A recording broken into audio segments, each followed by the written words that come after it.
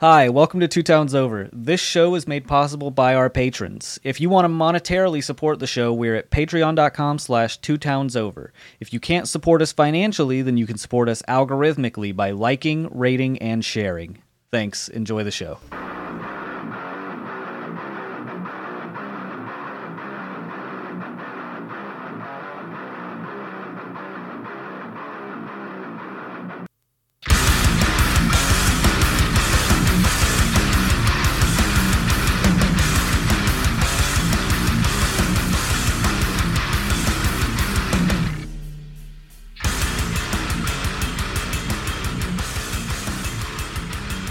What up, though? How y'all doing? Now, I'm struggling, but we're here.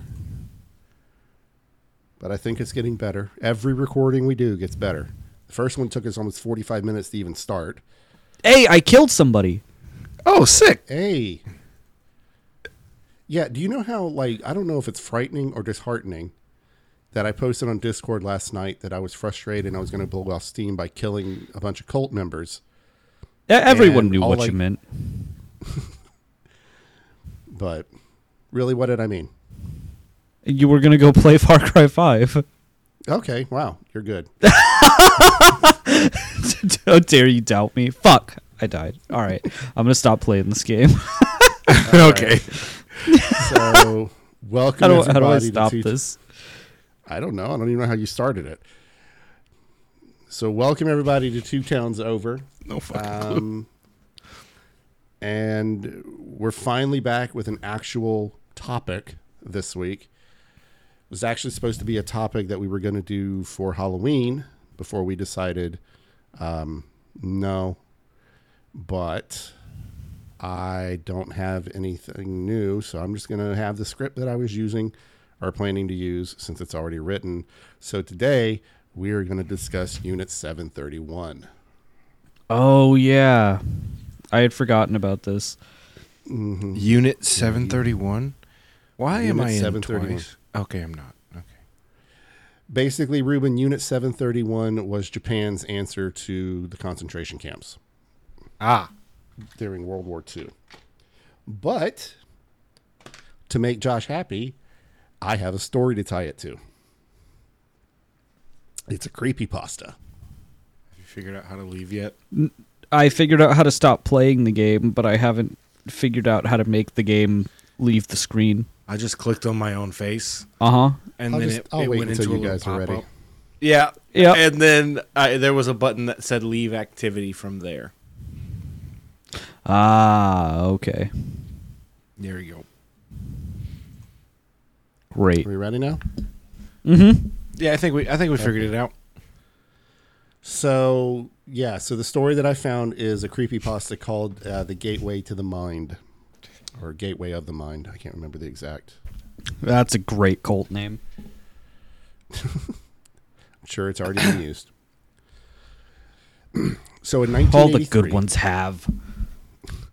a team of deeply pious scientists conducted a radical experiment in an undisclosed facility. The scientists had theorized that a human without access to any senses or ways to perceive stimuli would be able to perceive the presence of God. They believed Oh, that I the have five heard senses, this. They believed that the five senses clouded our awareness of eternity. And where'd it go? I'm sorry. And without them, a human could actually establish contact with God by thought. Wait. An elderly. They're basically saying pray real hard and you can essentially become one with God? No, they're saying if you kill all of your senses to where you have no way to access stimuli, you can. Then you will experience God. Right. So if I go into a sense deprivation chamber. No, even further than that. Literally. And then also we'll get there in the meditate? story. Okay. So an elderly man who claimed to have nothing left to live for was the only test subject to volunteer. To purge him of all of his senses, the scientists performed a complex operation in which every sensory nerve connection to the brain was surgically severed. Now, although the test subject retained full muscular function, he could not see, hear, taste, smell, or feel. With no possible way to... This is a creepypasta, you said, right? Yes. Okay. So this is not real. Yeah, so although he retained full muscular function, he could not see... Yeah, I've read that. I'm sorry. With no possible way to communicate with or even sense the outside world, he was alone with his thoughts. Scientists monitored him as he spoke aloud about the state of mind in jumbled, slurred sentences that he couldn't even hear. After 4 days, the man claimed to be hearing hushed, unintelligible voices in his head. Assuming it was an onset of psychosis, the scientists paid little attention to the man's concerns. 2 days later, the man cried that he could hear his dead wife speaking with him, and even more, he could communicate back. The scientists were intrigued, but were not convinced until the subject started naming dead relatives of the scientists. He repeated personal information to the scientists, and only their dead spouses and parents would have known. At this point, a sizable portion of scientists left the study. Ooh, after creepy. a week. Yeah, I remember this. I remember reading this one back when creepypastas were like big. This is one that it feels to me, I mean, like a lot of creepypastas do right at the beginning, where somebody gets sick or hurt or some other nonsense, and then, oops, ghosts. Yep. Oops, all ghosts. That's the new Captain Crunch flavor. Yeah. It's slimy. It's all ectoplasm and shit. It's just... So after a week of conversing with kids the love it through his thoughts, the subject became distressed, saying the voices were overwhelming. In every waking minute, his consciousness was bombarded by hundreds of voices that refused to leave him alone. He frequently threw himself against the wall, trying to elicit a pain response. He begged the scientists for sedatives so he could escape the voices by sleeping. Now, this tactic worked for 3 days until he started to have severe night terrors. The subject repeatedly said that he could see and hear the deceased in his dreams. Only a day later, the subject began to scream and claw at his non-functioning eyes, hoping to sense something in the physical world. The hysterical subject now said the voices of the dead were deafening and hostile, speaking of hell and the end of the world. Isn't this the plot of that one movie that the Metallica song Unforgiven is based on? No, one. I was going to say, I think you're definitely thinking of one. You're right. Yeah. Mm-hmm. Kind of. That he could, taking my speech, taking my hearing, taking my sight, taking my arms, taking my legs. But he could still feel because he was in pain. Ah. Yeah, that's why he was, the end of the video, he's saying, kill me. Because he was in pain, but he couldn't tell anybody. Right. So, except the nurse that spoke Morse code. Yeah. What's he saying? He's saying, kill me. Over and over again. Kill me. So at one point he yelled... Right now?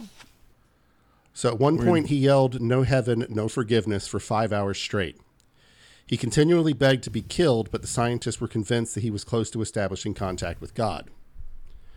After another day, the subject could no longer form coherent sentences. Seemingly mad, he started to bite off chunks of his flesh from his arm. Jesus. The scientist rushed into the test chamber and restrained him to a table so he could not kill himself. After a few hours of being tied down, the subject halted his struggling and screaming. He stared blankly at the ceiling as teardrops silently streaked across his face. For 2 weeks, the subject had to be manually rehydrated due to the constant crying. Eventually, Jesus, he's the squonk. That's the squonk for sure. He was going to dissolve into a puddle of his own sadness.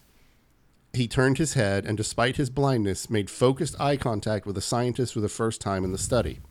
He whispered, I have spoken to God, and he has abandoned us. And his vital signs stopped. There was no apparent cause of death. He should have woken up and said, I met God. She's black, and then died. Fucking...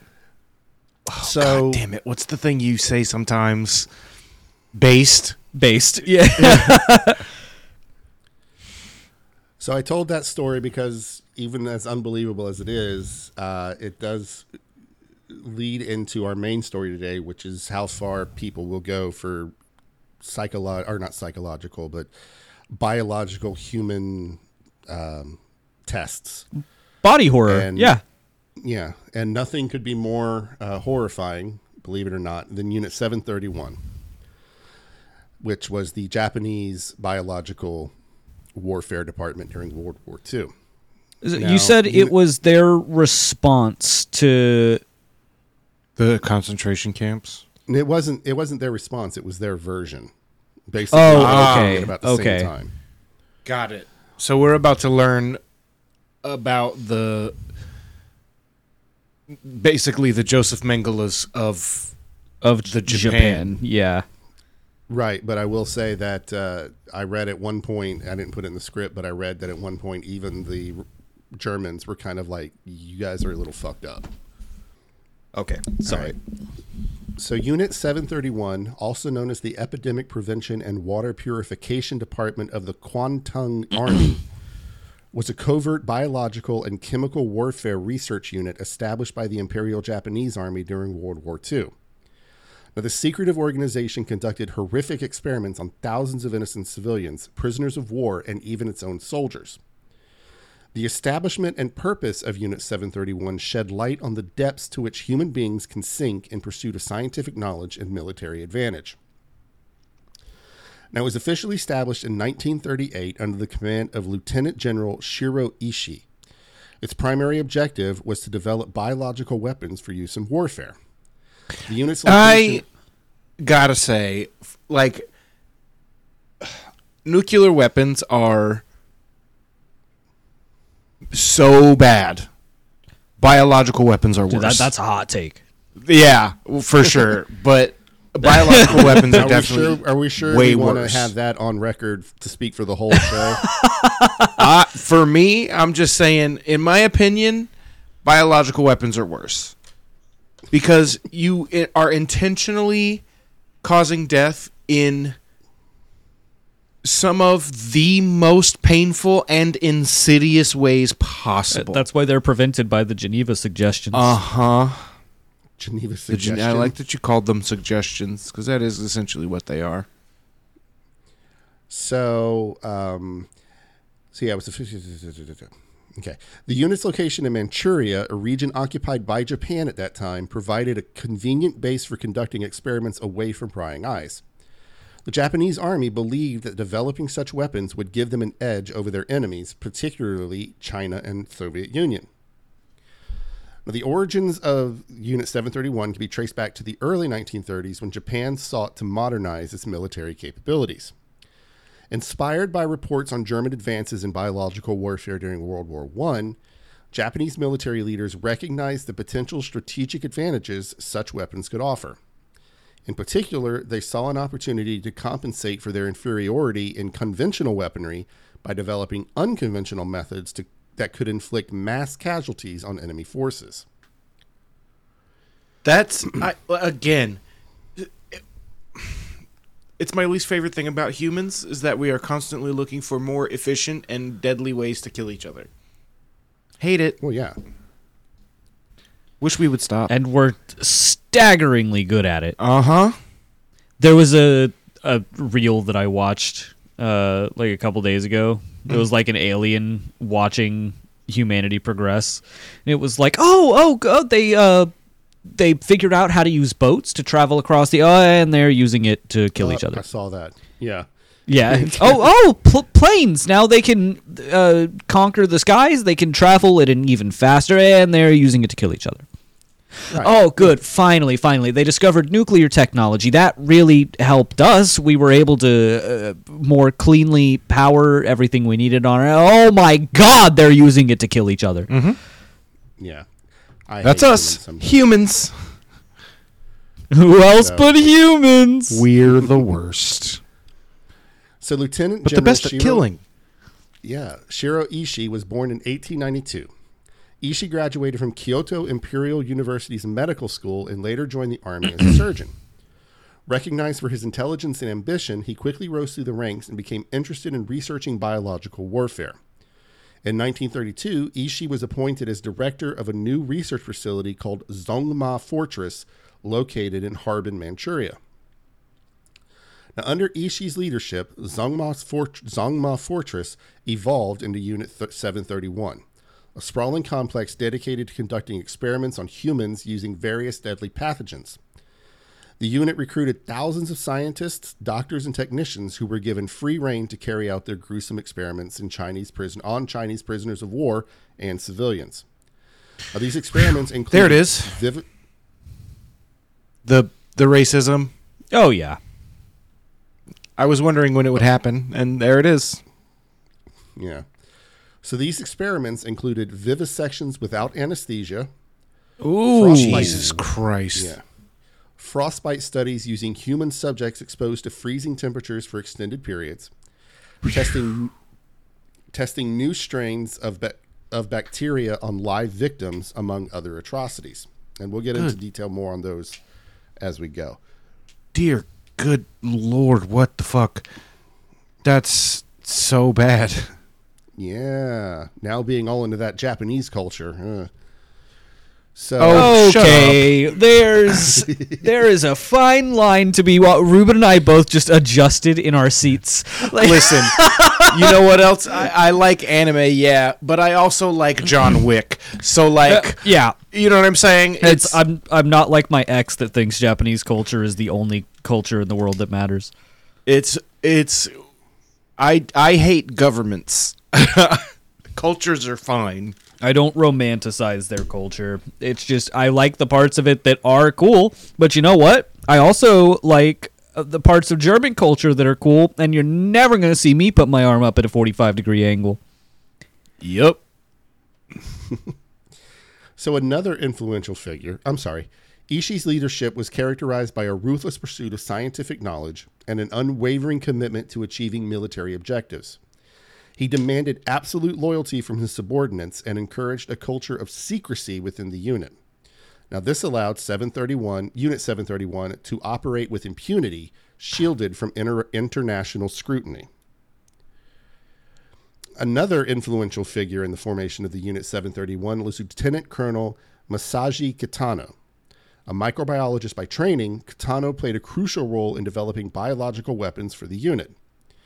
He oversaw the production and dissemination of deadly agents such as plague-infected fleas and cholera bacteria, which were used to contaminate water supplies and spread diseases among enemy populations. God damn. Yeah, they were ruthless back in the day.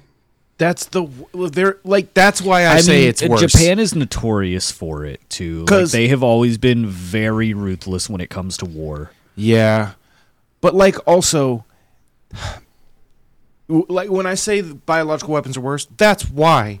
Is because if a nuke goes off close enough to give me nuclear radiation poisoning, but not kill me in the blast, I have warning though. Like I have, you know what I'm saying? Like there are people that we know what's happening in that case. Like I didn't just suddenly get cancer and internal burns for no reason. Like. But like poisoning the water supply is so bad. It's downright evil. That's literally comic book level evil. Well, it also has to do with the fact that you can't control who is affected by a chemical weapon like that. Exactly. So you're hitting innocents. On purpose. On purpose, yes. Only there was a current thing that we could compare it to. But I'm not. Yeah, that doesn't happen nowadays. Yeah, you're right. Correct. Yeah. Those 5,000 children had it coming to them, but whatever. Sorry. I just hate. No, you're right. But that's exactly why. What I'm talking about, like. It's just so disgusting. Okay, so Kitano's experiments and expertise in weaponizing pathogens contributed significantly to Japan's chemical warfare capabilities during World War II. His leadership within Unit 731 ensured that the organization remained at the forefront of biological research, constantly pushing boundaries and exploring new methods of inflicting mass casualties. God. Now, one of the primary objectives of Unit 731 was to develop highly effective biological weapons that could be used against enemy forces. The unit aimed, like I said, to create diseases that could be spread through various means such as water, food, or air. They conducted extensive research on pathogens like anthrax, bubonic plague, cholera, and typhoid fever. By weaponizing these diseases, they hoped to cripple enemy armies and cause mass casualties. Now, another goal of Unit 731 was to conduct experiments on human subjects in order to study the effects of various biological agents. Now, these experiments involved infecting prisoners with deadly diseases and observing their progression. The victims were often subjected to excruciating pain without any anesthesia or medical treatment. These inhumane experiments aimed to understand how different pathogens affected the human body and find ways to counteract them. Unit 731 also sought to gather intelligence on enemy nations by studying their biological warfare capabilities. They collected samples from different regions in China, Southeast Asia, and even as far as India in order to analyze local pathogens for potential use as weapons. This information would help them understand the strengths and weaknesses of their adversaries' bioweapons programs. So it wasn't just Japan that was doing biological warfare. No, it was the whole world. Oh, yeah, for sure. But this was... They just basically industrialized it. Like Japan usually does with things. Yeah, they just made it their fucking mission to perfect it. Right. So the unit's activities were not limited solely to research, though. They also engaged in large-scale field tests using live subjects.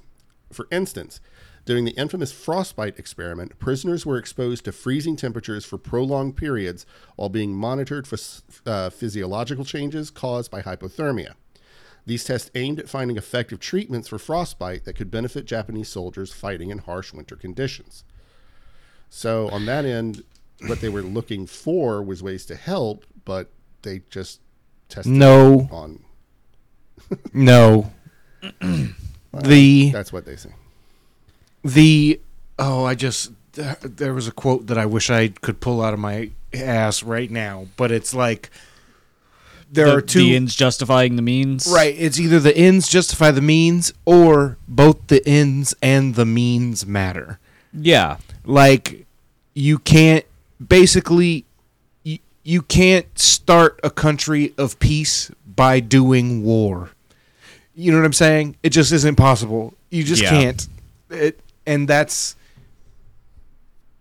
always the villain will be like, but I'm doing it to help. That's why I have to kill half the universe. It's like, right? No, it's Thanos' snap to cull the population or whatever. Even though literally the population doesn't need to reduce, we just need to use resources more efficiently. It's just so shit. So Unit 731 operated under a veil of secrecy with little regard for international laws or ethical considerations. Their actions violated numerous treaties and conventions, including the Geneva Protocol in 1924, which prohibited the use of chemical and biological weapons. The unit's leaders justified their actions by claiming that they were necessary for Japan's survival in a war against powerful adversaries. Now, despite their ruthless methods, Unit 731 did make significant advances in the field of biological warfare. Their research their research laid the foundation for future studies on infectious diseases and led to important discoveries in medicine. However, it was by spreading those infectious diseases and shit. That's not a contribution. I mean, it's a contribution to more murder. That's sure. Yeah, no, I'm fine. My cat's really cute. Yeah, by the way, just because I got so used to it when we recorded back in the day when I was there with all the smoke and everything making my eyes burn, I have literally lit an incense right next to me and the smoke was just blowing in my face. So my eyes are burning right now. It's like you're here. It's like old times. So within Japan, Unit 731 collaborated extensively with various military units and research organizations. The unit worked closely with the Kimpietai, which is the Japanese military police force responsible for maintaining order in occupied territories. The Kimpietai provided, I may be pronouncing that wrong, but Kempeitai.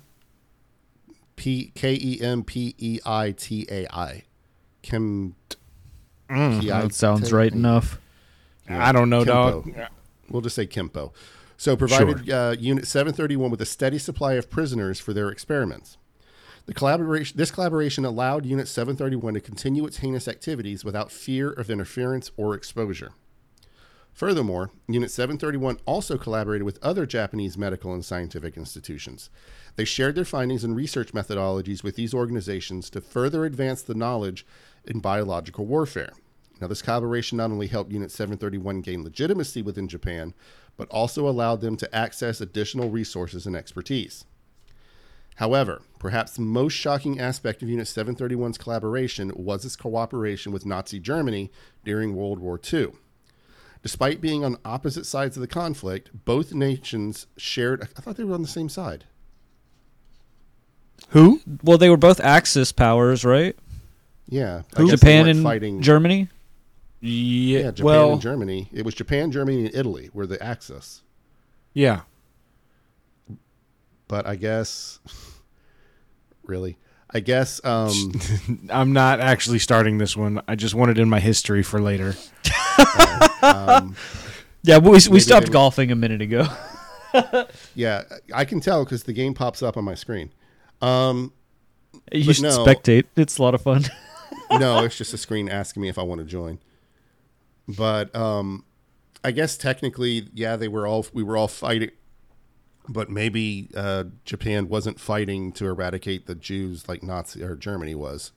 So No, right. They were. It was basically just they were against us because they didn't like us. Yeah. Germany was against the Jews at all, and so we were like, "Fuck that!" Actually, as after Japan, Pearl Harbored us, and then.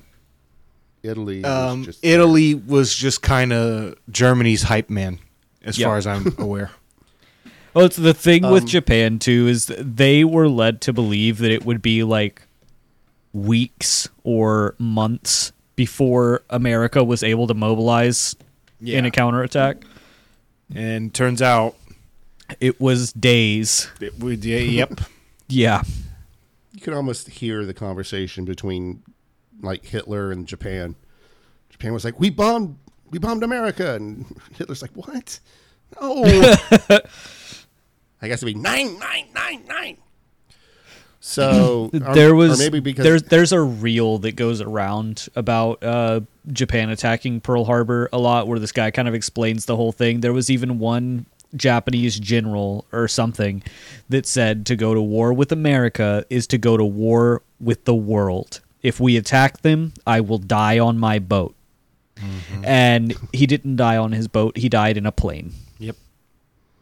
Well, didn't the skyboat, somebody in Japan, didn't the Emperor of Japan or somebody high up in Japan after Pearl Harbor said, I fear we may have awakened a sleeping giant?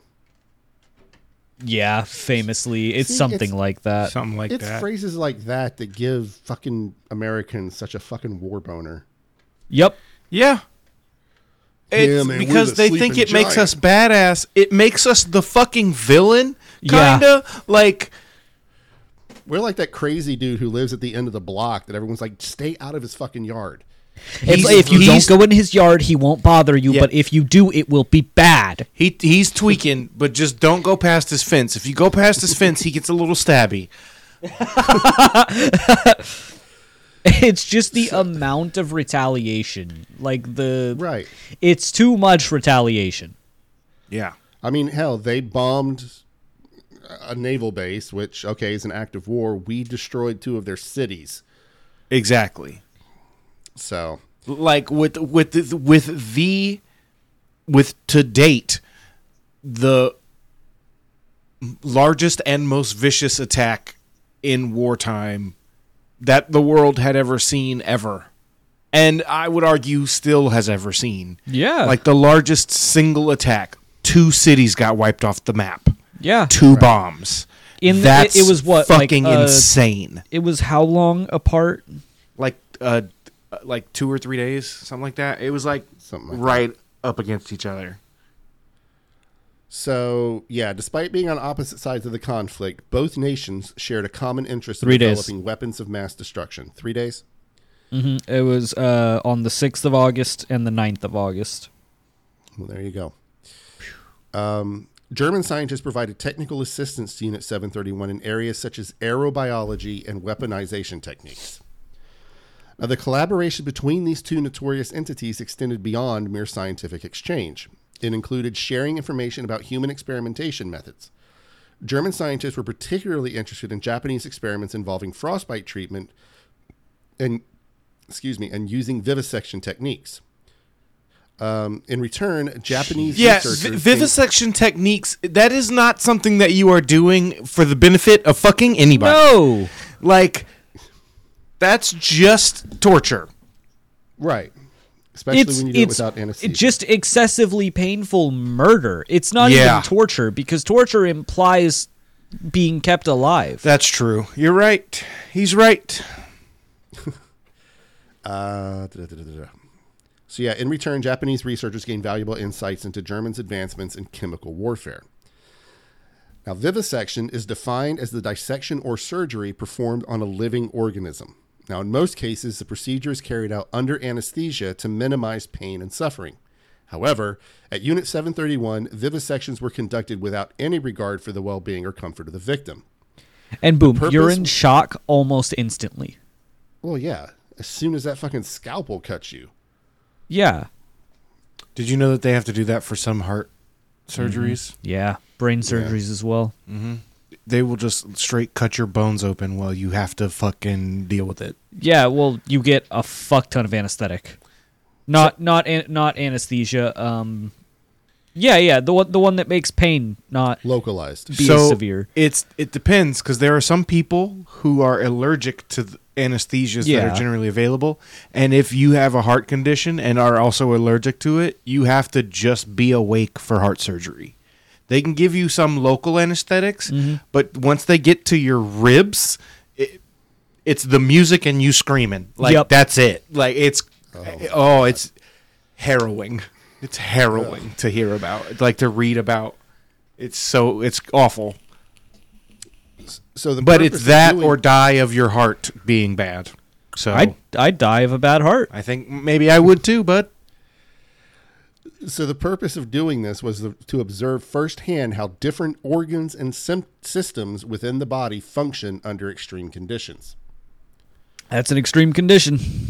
Yeah. Now, these experiments often involved cutting open live subjects while they were fully conscious and then observing their reactions to determine how much pain they could endure before succumbing to shock or death. The victims were So the victims would often be kept alive for extended periods after being dissected so that further observations could be made on their internal organs. Now, the lack of anesthesia during these vivisections meant that victims experienced excruciating pain throughout the procedure. They would scream and writhe in agony as their bodies were cut open and their organs exposed. Now, this level of cruelty is difficult to comprehend and goes against all principles of medical ethics. Like, you said it's difficult to comprehend. I've been trying to do that for like 3 minutes. Yeah. And like... You can't. I mean, I'm barely getting it. Like, it's... I'm just imagining, like, what is the look on the face of the monster who's doing this quote-unquote procedure? Like, no look, just... Yeah. Absolute blank. That's why Japan is so good at horror stories, because they are one. Like, that's crazy. That's so horrifying. I mean, it's wild. Imagine being that person that's forced to be, that you're dissected and then they keep you alive on fucking purpose. Just to watch. Just to see how long you got. Just see what you do. Yeah.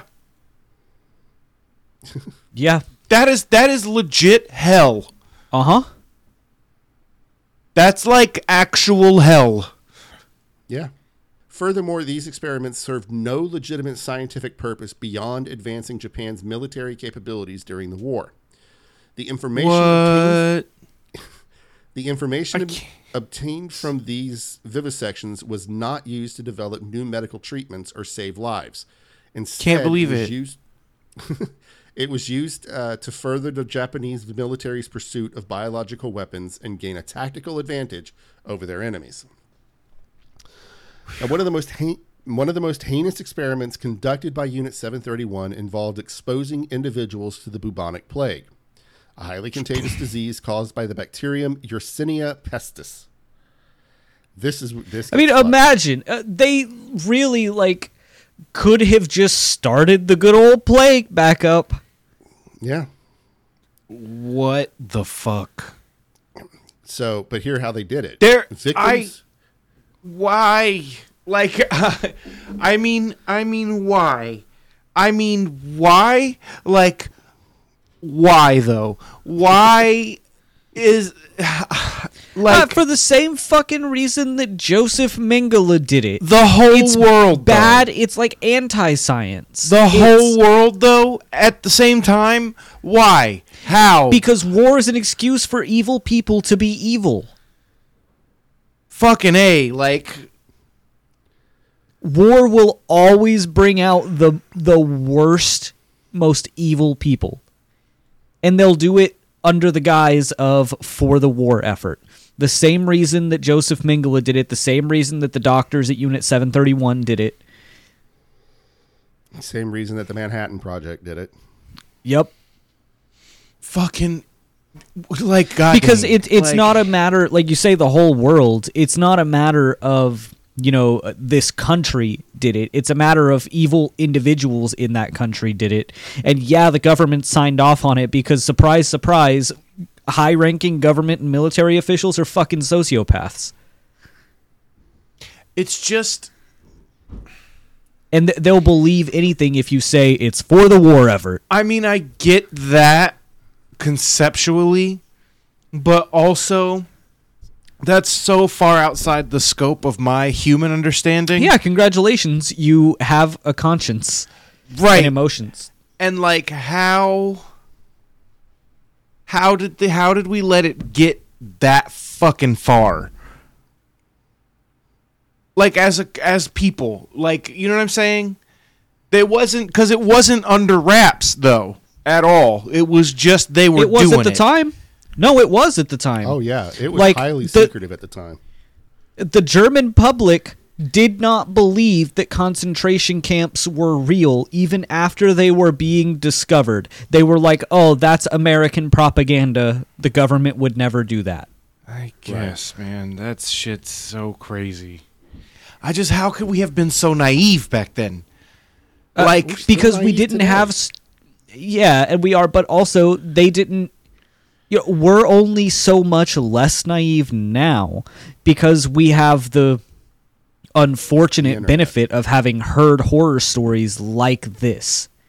We now understand the reality of what happened in World War II, and for that reason, we understand the depths of how evil human beings can be when given the excuse. See, but that's what I'm saying, though, is that even back in World War II, we called them concentration camps back then, but since the dawn of war, we've been calling them work camps or slave camps. Well, in Germany, it was different. It wasn't so much a work camp or slave camp. It was basically a murder camp. Well, once the final solution was implemented, yes. But up until that, they were being used as forced labor for the war effort. And, that's what I'm saying. Is maybe I don't believe as a citizen that my government is doing essentially a slaughterhouse for people. Yeah.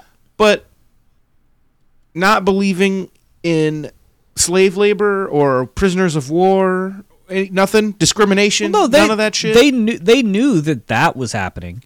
So there were propaganda videos that were sent out to people in the German military and people in the German public that painted a picture of Jewish people who were forced into the camps, playing soccer, being fed meals in a big, nice cafeteria between their work hours, and it all got disguised to anybody who wasn't, high ranking enough to know, oh yeah, we're putting them there, we're feeding them nothing, we're just letting them waste away.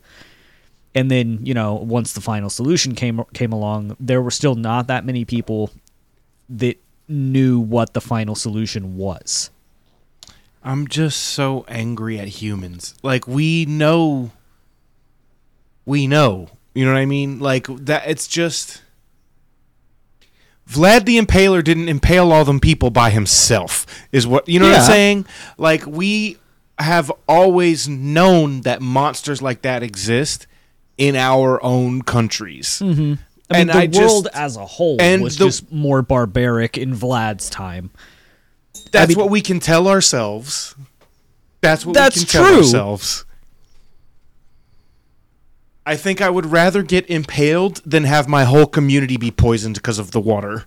Like, sorry, no, we can all die from drinking the water before I'll let someone put a stake up my ass. Bro, I don't know, dog. I gotta pee. Dude, there are some clubs in New York that you can pay for that to happen.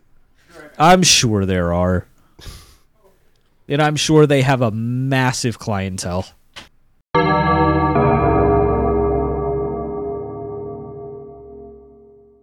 This podcast is powered by Podbean Podcast Hosting. Are you thinking about starting your own podcast or looking for the best home for your podcast? Check out all the amazing features Podbean offers with unlimited bandwidth and storage for an affordable price. That's right, unlimited. Visit www.podbean.com/unlimited to check it out today. That's podbean.com/unlimited. I forgot how high up the chairs that you bought, the leather ones, go, and Capone is sitting on the one that you used to use, and I had my foot up underneath it, and without even thinking about it, I pushed the lever that makes the chair raise, so he basically just got ejecto seated. All right, so the way that people were exposed to the bubonic plague were either being directly exposed to contaminated materials, or even worse, they would be injected with infected fleas. Jesus. Now injected with fleas? Yes. Like the little hoppy boys in your veins. Mm-hmm. Yes. What it sounds like to me. Yeah. That's the I'm imagining a flea circus though. No. I'm not. Just there in there with Osmosis Jones, Now the purpose it would be listen, fleas in your veins to Osmosis Jones would be akin to us walking into an alley and just finding Nyarlathotep. Like it would be absolutely fucking buck wild. You would have no idea what to do, at all. So the purpose was to study the progression of the disease and develop effective methods of transmission. So that was just to find different ways to infect people. Now, the consequences of these innocent victims was devastating. Bubonic plague causes painful swelling of the lymph nodes, high fever, chills, and extreme fatigue. Without proper treatment, it could lead to septicemia or pneumonic plague. Both are fatal conditions. Now, many victims died agonizing deaths due to lack of medical care or deliberate neglect by Unit 731 personnel. What? They didn't take medical precaution? Give them the plague, lock them in a room, and watch. That's their whole plan. Exactly. So anthrax was another deadly disease that Unit 731 subjected its victims to through forced exposure experiments. Now, anthrax is caused by spore-forming bacteria called Bacillus anthracis and can affect both humans and animals. Victims would be exposed through inhalation or direct injection with anthrax spores. Jesus. Now, the effects of anthrax on humans are horrific. The disease can manifest in three forms: cutaneous, which would be on the skin, gastrointestinal, and inhalational. Inhalational anthrax is the most severe and often leads to death within days. Victims experience flu-like symptoms initially, followed by respiratory distress, shock, and ultimately organ failure. Damn. Unit 731's experiments with anthrax was not only cruel, but also highly dangerous. The release of anthrax spores into the environment posed a significant risk to both the victims and those working within the unit. The disregard for containment protocols... Imagine talking about the bubonic plague 3 minutes ago, and then having the script say the anthrax was like the highly dangerous thing. Yeah. Uh-huh. That's why everyone was so scared of anthrax in the 2000s. That's so crazy. The disregard for containment protocols further demonstrates the complete lack of ethical considerations in their research. Prisoners were subjected to unimaginable suffering as they became unwilling subjects in these experiments. They were infected with deadly diseases like anthrax, cholera, and bubonic plague to study the effects on the human body. And vivisections without anesthesia were performed to observe organ damage caused by these diseases, and in some cases, limbs were amputated and reattached just to test surgical techniques. Jesus. One particularly gruesome experiment involved exposing prisoners to frostbite conditions with their limbs while their limbs were submerged in icy water tanks. The aim was to study the best methods for treating frostbite injuries suffered by soldiers fighting in extremely cold climates. Now, these victims, do you know? I'm pretty sure I'm ahead here, but do you know why this one is so infamous? Because they learned a fuck ton from this one. Yeah, treating frostbite. I imagine that they would. There you can learn a lot when you don't give a fuck about ethics. I know. I'm not discounting how horrific it is, but this is one of those examples where it's like it's the fucked up reality of it that we talked about with another one of our now 3 human experimentation episodes, where it's horrific. And we end up learning like a couple of little things at the cost of some of the most atrocious human experiments ever done. We learn like 2 or 3 things that are still used today. And that's it. That's all that actually comes from them, because the rest of it is just torture. My counter argument, even though I agree, that is how history works. Yeah. I'm not saying we should be thankful this happened.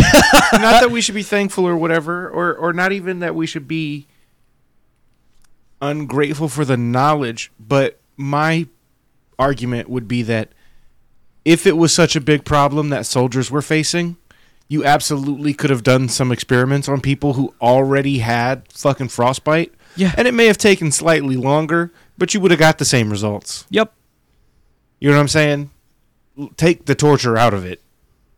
But no, they wanted to do the torture, so they did. Yeah. So the risk of sounding stupid because, what was our 3rd human test subject episode? I don't remember. It wasn't Mengele that we Mengele. talked about this in. I don't think so. I don't remember. It We've was done 200 and something episodes, so I know. It may have been a midweek, and the midweeks sometimes just immediately leave my brain after we record them. I think that's how I do everything. Yeah. So, so these victims endured excruciating pain as their bodies succumbed to hypothermia and gangrene. Another area of research focused on testing the efficacy of chemical weapons such as mustard gas and phosgene gas. Jesus. Prisoners would be exposed to these toxic substances at varying doses and durations until death occurred or severe injuries manifested themselves. These experiments aimed at finding ways to improve Japan's chemical warfare capabilities. Now, the victims of Unit 731 experiments included Chinese civilians and prisoners of war from various countries such as Russia, Korea, and even Allied soldiers. The number of casualties remains uncertain, but estimates range from thousands to tens of thousands. To cover up their crimes, Unit 731 personnel often executed the surviving prisoners after the experiments were completed. So if somebody survived the experiments, they would just kill them just to keep it secret. Wow. That's on some SCP type shit. Yep. Yeah. It's executing the D-class personnel. Yeah. So the actions of Unit 731 raise profound ethical questions about the limits of scientific research and the treatment of human subjects. The Nuremberg trials, held after World War II, condemned similar experiments conducted by Nazi doctors, leading to the establishment of ethical guidelines for human experimentation. However, no such trials were held for the Unit 731 members due to the secret deal struck between Japan and the United States. Oh, there we are. Yep. Uh-huh. So the lack I of wondered when we accountability- would do some crazy bullshit in this. The lack of accountability for these war crimes is deeply troubling. It sends a message to some atrocities, or that some atrocities can be overlooked or forgotten in the pursuit of geopolitical interests. The victims and their families have been denied justice, while those responsible for those heinous acts escaped punishment. Yeah, this is why I'm so hesitant to say, oh yeah, and from that horrific experiment we learned this very useful treatment for frostbite, because I don't want it to be like it's okay that happened. Right. But it's still, it's part of the topic where I want to be like, as a result of those experiments, we now treat frostbite 1,000 times better than we did before. It's just part of acknowledging the whole truth of it, I feel like. But that's not any justification. It's neither the ends nor the means, like you were saying before. Monsters can know stuff too. Yeah, exactly. It's absolutely... They should have been fucking... Tried! Yes! At least. Like, they should have been tried and sentenced probably to death. Like... Right. Like... We gave the Nazi German scientists free access of our space program, so... Yeah, Operation Paperclip. Mm-hmm. Yeah. And, So yeah, all of them. Fuck them. Mm-hmm. I would rather live in a shitty steampunk world where nothing works than one where Nazis built it. All day long. So one survivor, Li Ziying, was just a teenager when she was taken to Unit 731. She recalls being subjected to various experiments that aimed to test the effects of biological weapons on human subjects. She vividly remembers being injected with deadly diseases and witnessing fellow prisoners suffer excruciating deaths due to these experiments. She described how she would often wake up surrounded by dead bodies, as many did not survive the torturous conditions they were subjected to. Jeez. Another survivor, Cheng Hongxing, recounts his time at Unit 731 as a prisoner of war. He was captured by the Japanese army during their invasion of Manchuria and transported to Pingfang for experimentation purposes. Cheng Hongxing describes being infected with the bubonic plague and forced to endure unimaginable pain while doctors observed his deteriorating condition. He also Jesus, and survived? Yeah, he survived. Holy shit. He also witnessed vivisections performed on other prisoners without anesthesia or any regard for their suffering. Unit 731 was responsible for conducting horrific experiments on thousands of innocent civilians. Hold on. Now, the unique aspect that sets Unit 731 apart from other war crimes is its focus on scientific research for military purpose. The unit's leader, Shiro Ishii, aimed to develop biological weapons capable of causing mass casualties among enemy forces. This scientific approach, while morally abhorrent, distinguishes Unit 731 from other war crimes that were primarily driven by ideological or racial motivations. Furthermore, the scale of Unit 731's operations was unprecedented. It is estimated that thousands of victims were subjected to these experiments, with a death toll reaching into the tens of thousands. The unit operated multiple facilities across China and even conducted field experiments using live subjects. This level of organization and coordination sets it apart from other war crimes committed during World War II. The activities carried out by this unit had devastating consequences not only during the war but also in the aftermath, as the truth about their experiments came to light. Firstly, it is crucial to acknowledge the severe human rights violations committed by Unit 731. The experiments conducted on innocent civilians and prisoners of war were nothing short of barbaric. Furthermore, Unit 731's activities had significant implications for scientific advancement in biological warfare. Despite the horrific nature... Would you say that impaling somebody is more or less or equally barbaric as vivisecting them to just watch their organs rot? Less. So, that's what I meant earlier when I was like, we can tell ourselves that when Vlad the Impaler was around, it was more barbaric. But, like, I think we've been doing parallel evolution with a race of monsters. And those monsters are the people who can do stuff like this. Yeah. And they're maybe not to that scale. Somebody's always doing it. So the difference for me, because it's Vlad the Impaler did it as a show of force and to send a message to people who saw his impaled victims. It was a power move. Mm-hmm. It's just more technology now. And it's not to send a message, it's under the guise of scientific advancement. Okay, I mean, that's valid. At the same time... I think they are equally unethical. Yeah. At the same time, I think it's more barbaric to not be sending a message. Yeah. Like, because that means that all they were doing, and Don has said it a few times now, all they were doing was trying to find new ways to kill people efficiently on a large scale. Yeah.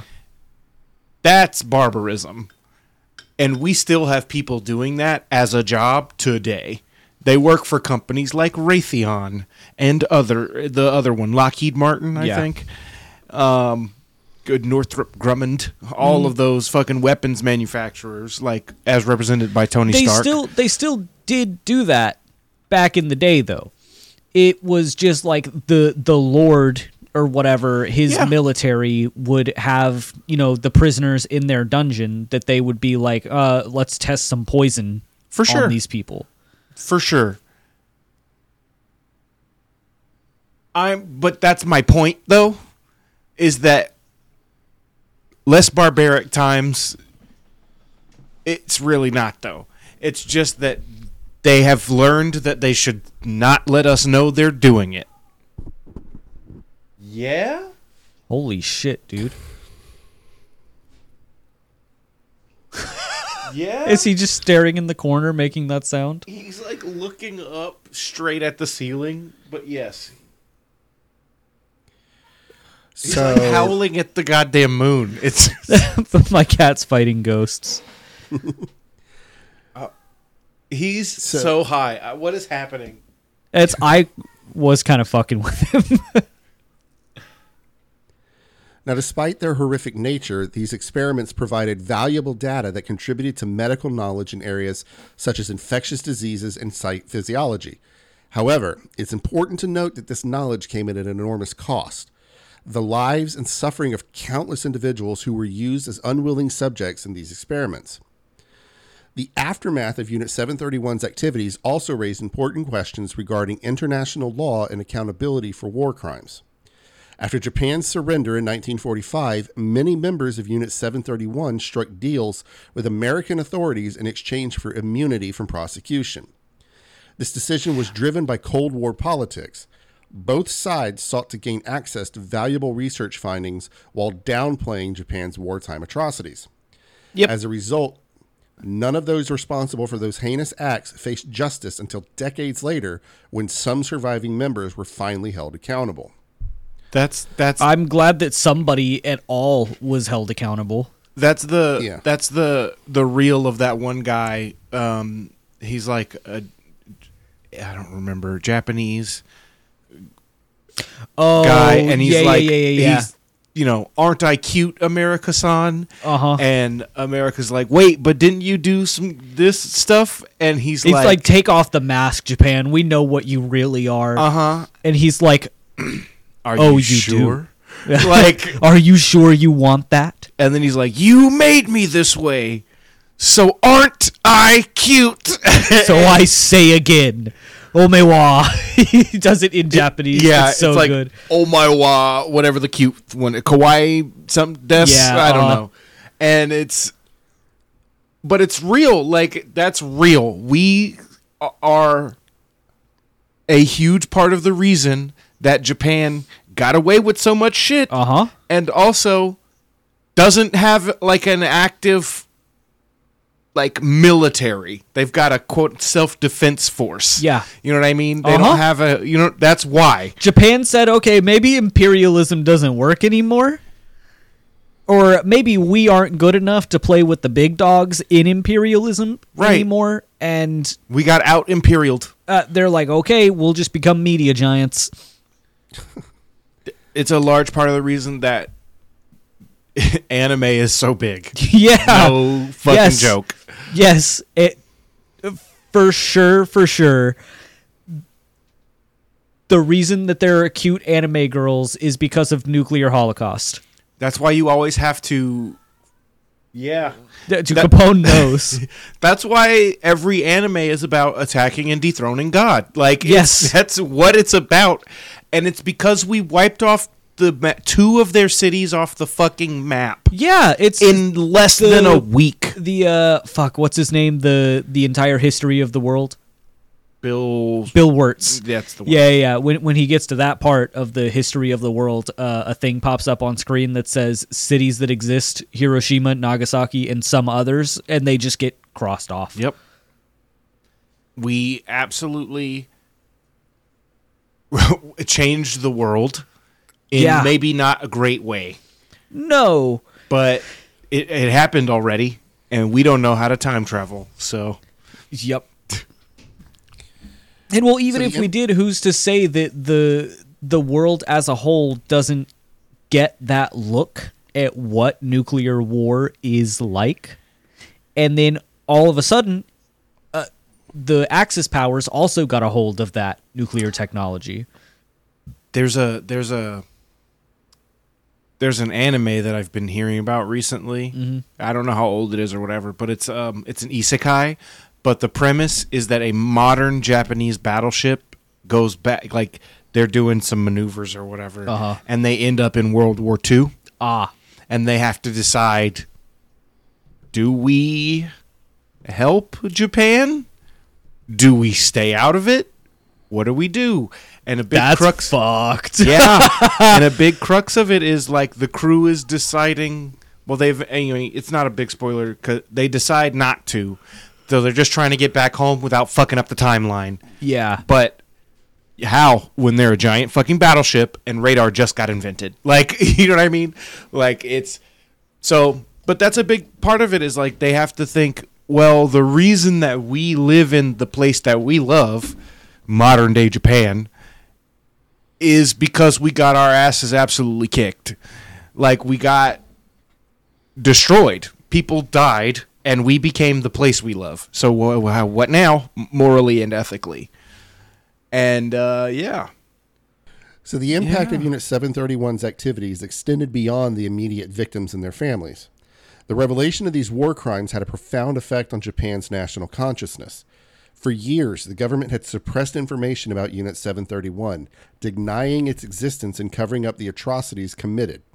However, as survivors began to speak out and evidence emerged, it became impossible to ignore the truth. This led to a collective reckoning with Japan's wartime past and a renewed commitment to human rights. In addition, Unit 731's activities also influenced international efforts to ban biological weapons.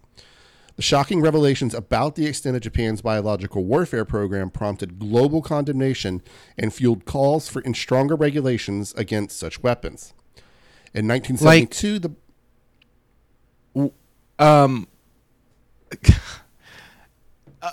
that's... Yes, I agree. Japan went above and beyond. Not in like a cool, teacher's pet kind of way. Uh-huh. Like in a really bad, shitty, take over the school kind of way. Yep. And, yeah. Also, though, y'all were doing it too. Like, Oh, yeah. Yep. But we just didn't get caught. We're still doing it. oh, that's what I'm saying. Yeah. Yeah, of course. Like, they just learned how to hide it every time new technology happens, or every time they have to, like, Alcatraz closed, so they moved somewhere else, and then they have to close the next thing, and then they'll move somewhere else, and it's the same people over and over and over again. Yep. And then somebody says they got COVID from a bat in a wet market somewhere in China. I don't know what that has to do with anything, but sure. Because there are people who it- say that COVID was a biological weapon. Yeah. Oh, I see. Sure. It's a biological weapon that, was made to hurt people, but don't get the vaccine against that biological weapon. Because that, too, is a biological weapon somehow. It's an endless Well, see, cycle. that's Don. That's the secret, is that it's all biological weapons. It's I had to explain to a And coworker autism. At work like last night why the COVID vaccine was able to come about as quickly as it was, because he was like, no, they came out with it way too quickly. I don't trust it. I had to explain to him how coronavirus vaccines have been in works for decades. And when there is a global pandemic, all of the world's top researchers come together to complete and build upon that research that was already in progress for decades, with slight modifications for this particular strain. And then, yes, the FDA will fast track everything that needs to be done to get it rolled out. We're so used to things taking forever that we forget how fast they can work when there is a global effort. The speed at which the COVID vaccine came out is actually a testament to how much humanity can get done when it is everybody's problem at once. Yeah. Or, God forbid, we work together. Exactly. We could be Exactly. in Star We can Trek take something times. that normally takes 100 years and get it done in 2. Right. When all of the world's scientists and doctors work together on something. We could have warp capabilities, damn it. Get on that. I want. That's theoretical still. They know how to do vaccines. They don't know how to do warp drives We need yet. transporters. Then we wouldn't have to do this remote recorded bullshit. Look, what I'm saying is we could have jetpacks. Some that guy in could LA be done. does.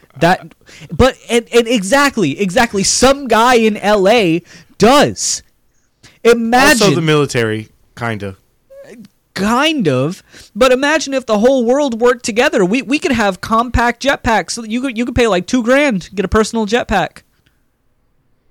It would be way more cost prohibitive than that, and you know it. But I agree. Yeah, for the first 2 years, and then they would come out with the jetpack light. Mm-hmm. That's the.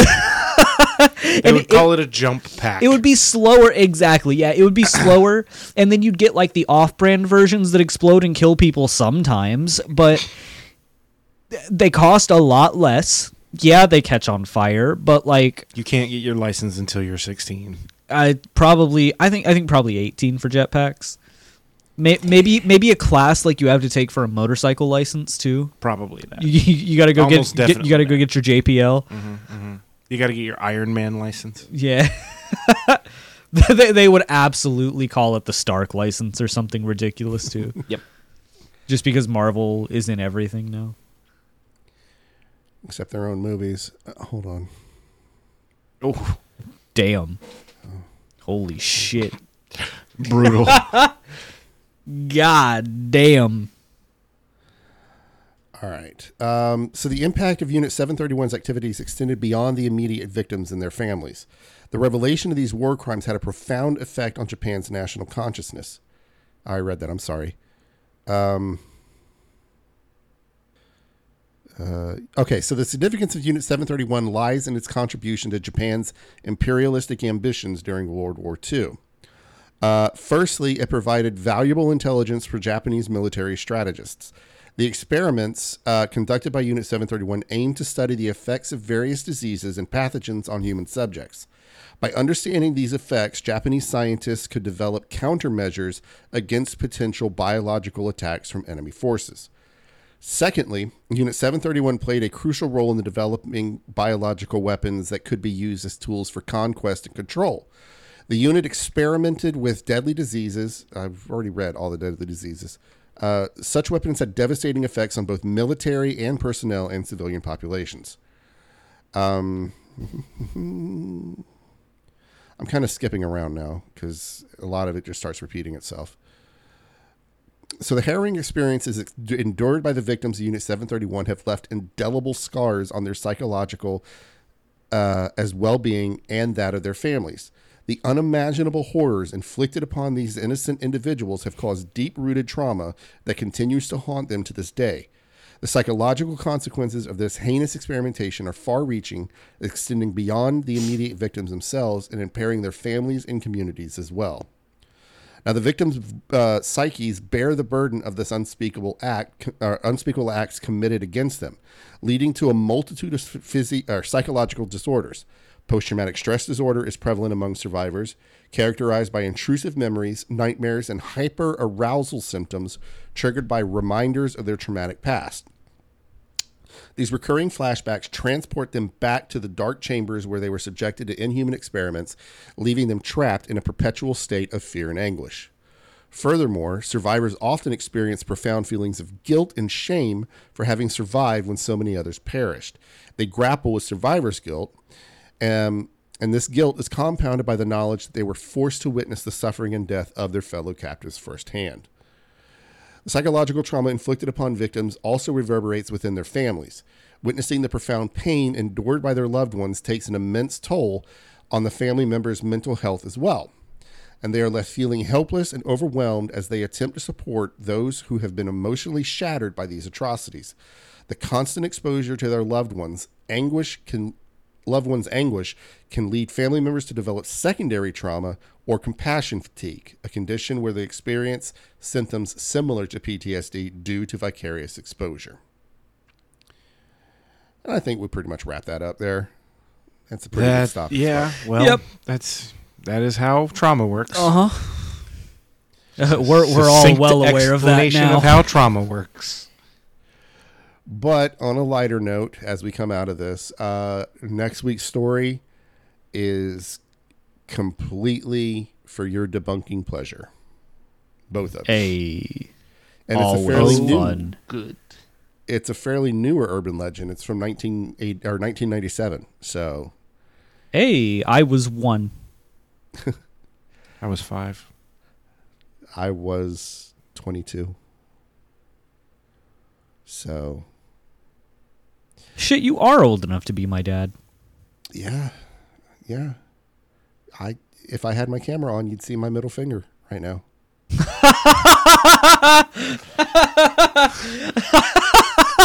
But I don't have my camera on because I'm Henry Zabrowskiing it right now. He was only technically old enough to be my dad. He would have been 17 in 92. That's technically... Teens do be doing teen pregnancy sometimes, but like my dad was 17 when I was born. Then. Was it really? Mm-hmm. I guess you just hear about it more now. Yeah, you hear about it more, but statistically, it's like fucking a lot less. Education helps, it turns out. Yeah. Oh, whoa. You're talking crazy now.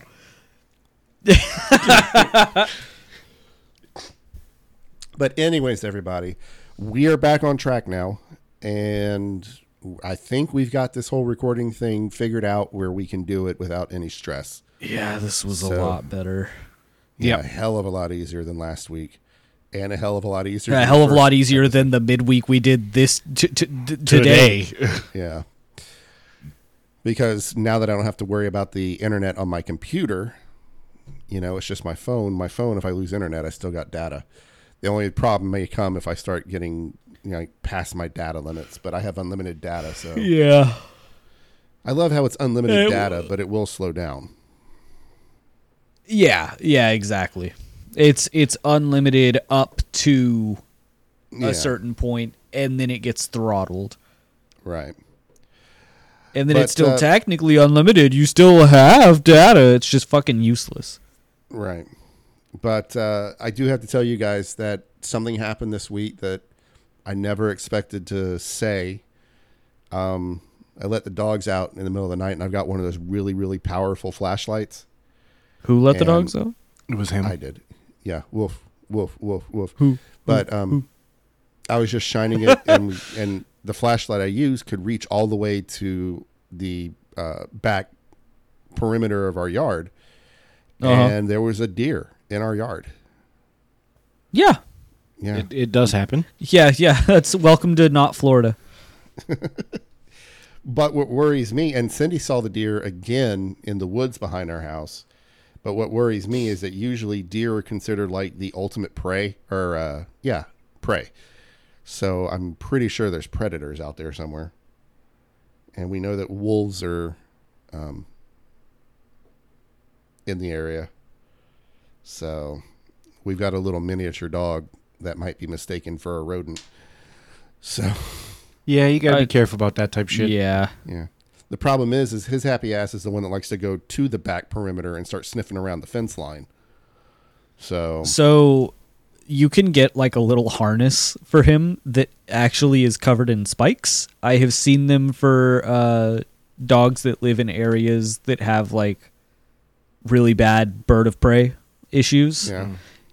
For little dogs, they make the most punk-looking spike vests you have ever seen in your entire life. That would be pretty cool. I'll have to look into that. All right, so we're going to wrap Odie this up. deserves a fucking punk-ass Mad Max vest. Bernie Sanders goes Mad Max. But so we're going to wrap this up because I just got the alert that my phone's dying. Okay, bye. No. So like I said, everybody, we are back. We're back in business, and we're gonna keep this up. And in the very near future, somebody will buy Ruben's house. They can please fuck up there. Even if you don't want, please buy the house. Yeah, it's only $275,000. Yeah, I've got a couple of our Discord people on the hook that to move to Illinois. Yeah, so we're starting a commune. Yeah. If you can start homesteading on that property that you have, we can put in another like handful of mother-in-law suites out there. Oh, it'd be dope. We'll just buy the neighborhood. Yeah. It's not a neighborhood out here. It's just a bunch of houses. You're not a neighborhood. We shall probably be. We are a neighborhood. But we, comrades. Yes. So as always, check us out on Facebook. I haven't been on Facebook as much as I would like to. I'm still trying to get back into the swing of that. Facebook.com/TTOpod. Our Podbean account, please go and like us. It doesn't cost you anything to like us there or follow us and get our numbers up there. Hopefully we can get more into their feed. That is twotownover.podbean.com. Yeah, we say it in the commercial every week, but I don't listen to it. And join our Discord. I don't know what the link is for that. Just go to Discord and look up Two Towns Over. Put it in the description. No, put it in the description, Don. Link in the description. That's all we have to say. Link in the description. Okay. Yeah, I'll put the link in the description. Come join us. We are desperately trying, I am desperately trying to turn that into a community where we can talk to our fans and our fans can talk to us and we can start the revolution and order the Kool-Aid. Other than that, the Kool-Aid is for others. The rich ones, not us. We have a Patreon if you feel froggy and you can afford it. Everything ranges from $2 to $20. We have an entire demonology course that we took together on there. We took turns reading like we were in school. That's what you're missing by not being on our Patreon right now. You get that from what tier, Don? That starts at tier 10 or $10 tier. $2 tier, you get a shout out. $5 tier, you get episodes early, which I'm trying to get back into the swing of that. That requires us to record a double episode one day so we can get ahead again. $15 tier, you get, it's called the Keys to the City. You get a 2 Towns Over keychain and everything else. And then the $20 tier is a Ghost Strokes groupie. You get a Ghost Strokes backstage pass, which eventually will grant you private access to special events and other things like early access to when we get a shop going, early access to new merch and stuff like that. Dawn and I's sex tape, once we finally get that edited down, that'll be on the groupies tier. Yeah. Real quick, have either of you seen the live action Last Airbender trailer? Nope. It's not M. Night Shyamalan. No, I know it's not. I will refuse to watch anything to do with it until it comes out. What about Scott Pilgrim? I am watch that. Nope. I watched I've seen everything that's about to come out for the Scott Pilgrim anime. 5 days, T-minus 5 days. Okay. I am content with the Scott Pilgrim that I have. That's you have Scott Pilgrim at home. I have the movie that was fun. That's it. I fucking love Scott Pilgrim. I've wanted the box set for so long. And I got One Piece happening right now. It's good. One Piece episode. Yeah, we do. Yeah, we do. We're sure as shit not doing it tonight, though. Nope. Yeah. All right, guys. So thank you so much for listening. Fuck cancer. Fuck cancer. Be good to yourselves. Don't be dicks. And thanks for coming to our town. Yeah, bye. Bye. All right, bye.